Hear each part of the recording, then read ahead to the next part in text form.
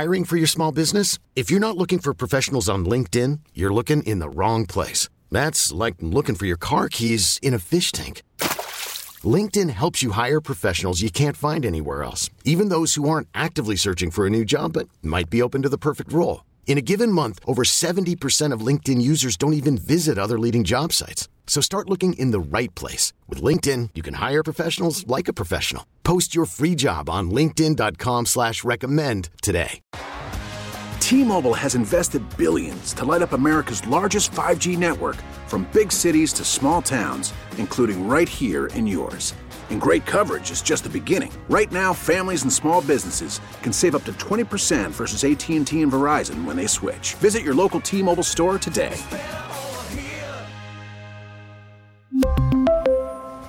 Plan savings with 3 lines of T-Mobile Essentials versus comparable available plans. Plan features and taxes and fees may vary.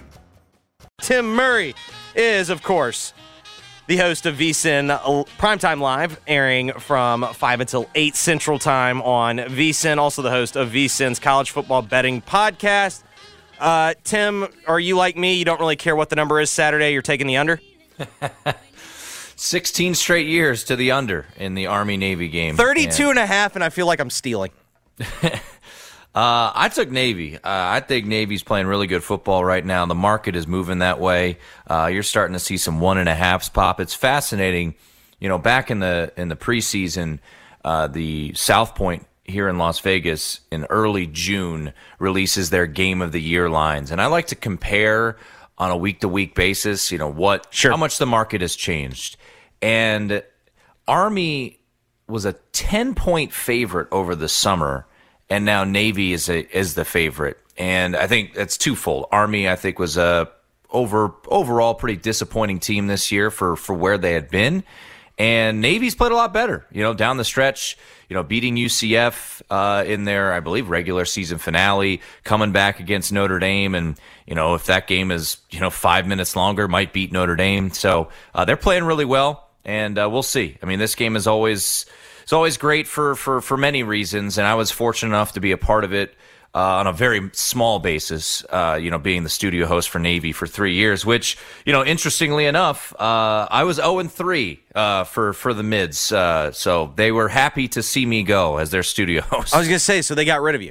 They processed you. They sent you to the portal. They were like, you're out. Get out. 0-3. I think they had won 14 straight before I took over that role and promptly lost 3 in a row. So they kicked me out. They said, you're done.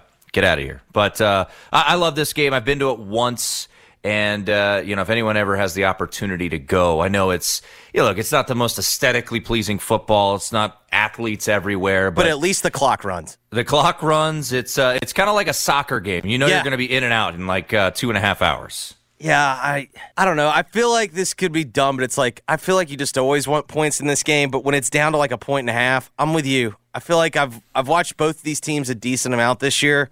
Navy to me looks better, and I felt like last year was the type of year that Navy typically, like when they had the disappointing year and then they turn around and they win the Army-Navy game.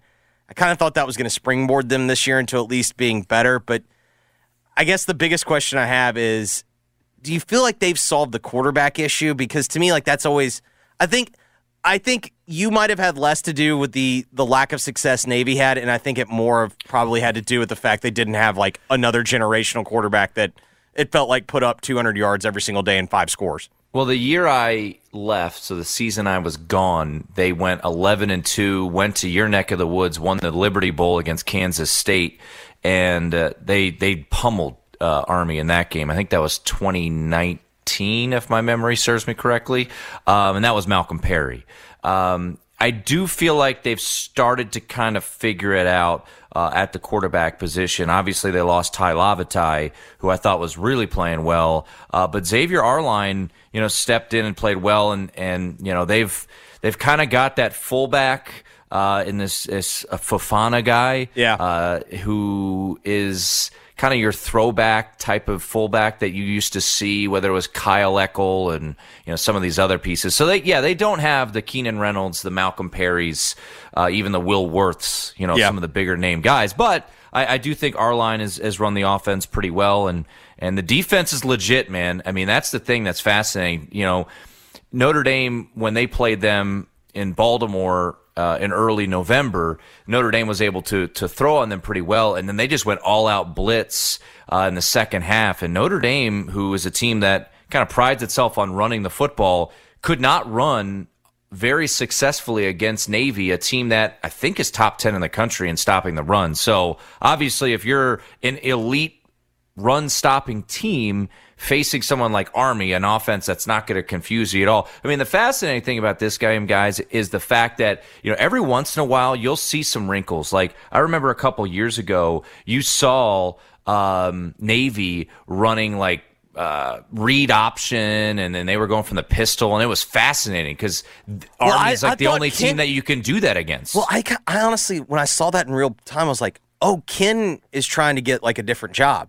Like, you know what I mean? Like, because it feels like the complaint is, oh, well, you can't run the triple. And so it's like, I felt like he was trying to do what, Willie Fritz does, where it's like, okay, I'll run that triple, but you dumb people don't understand if I just put it in the gun. Like, but I think you're right. I think in the end, it was just nothing more than a wrinkle because, you talk to people that how important this game is to both schools. Like, they'll put it in place just for this game. Oh, it's everything. I mean, look,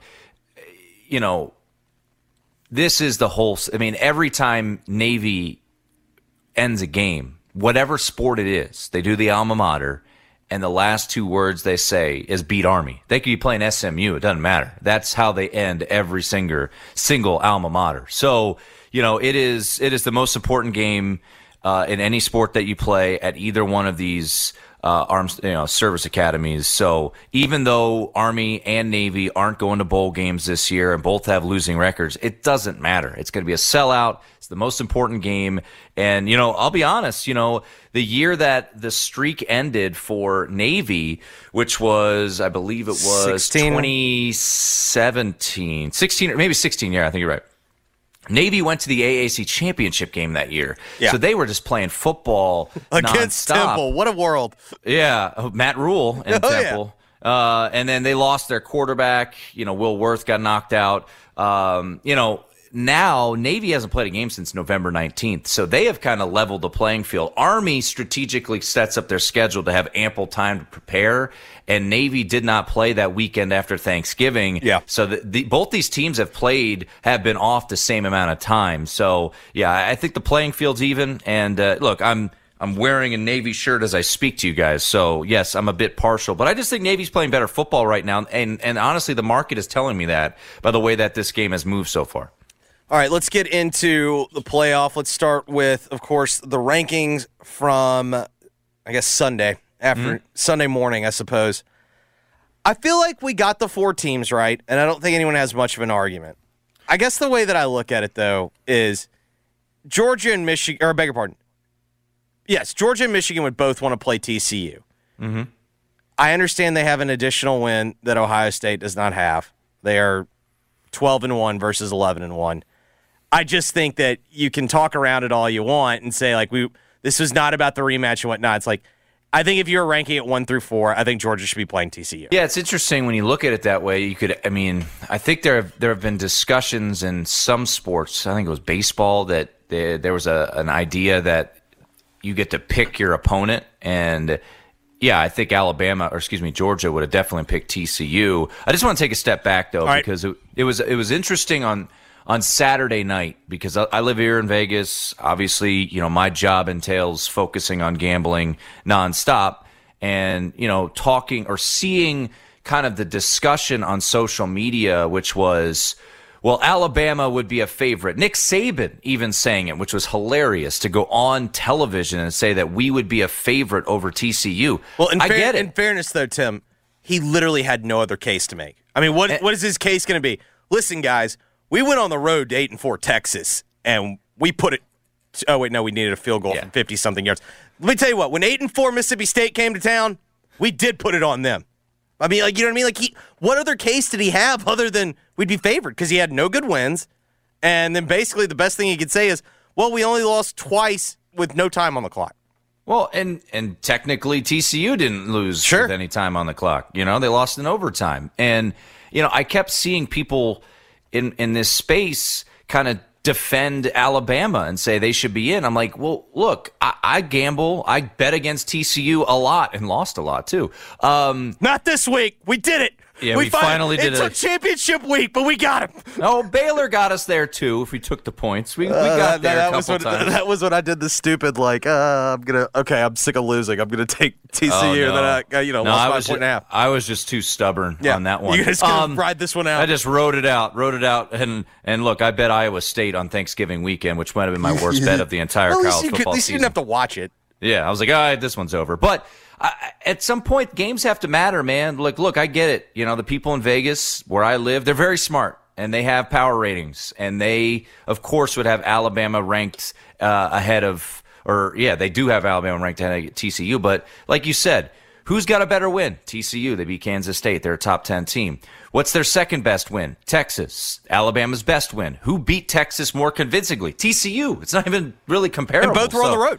It wasn't like one got them at home and one, you know what I mean?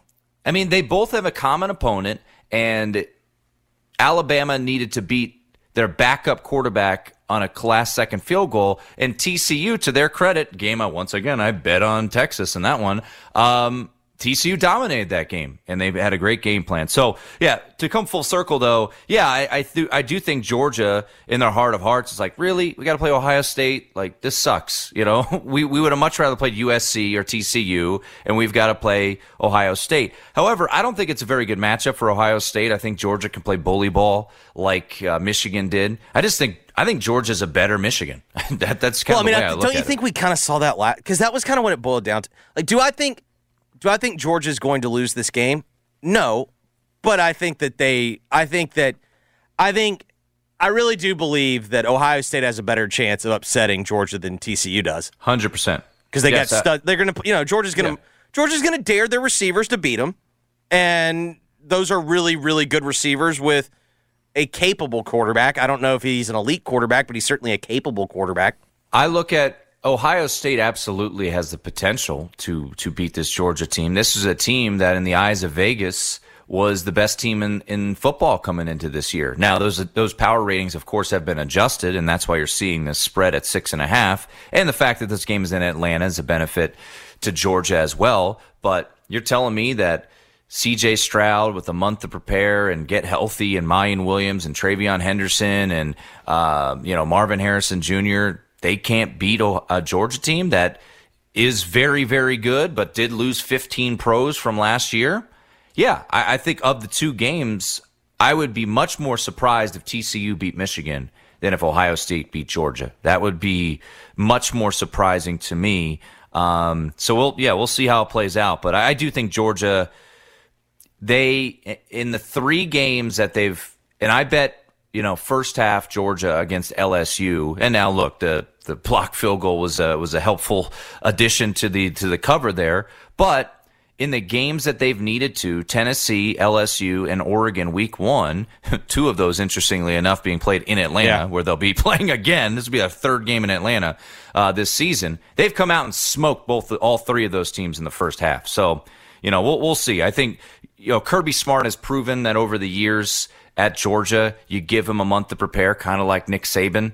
You're going to be in a world of hurt here, and we'll see how it plays out. And I think a lot of people are calling into question Ryan Day now as a guy that, when he doesn't have the Jimmies and Joes, how does it come down to the X's and O's? And last 2 years against Michigan have not been ideal for that thought process.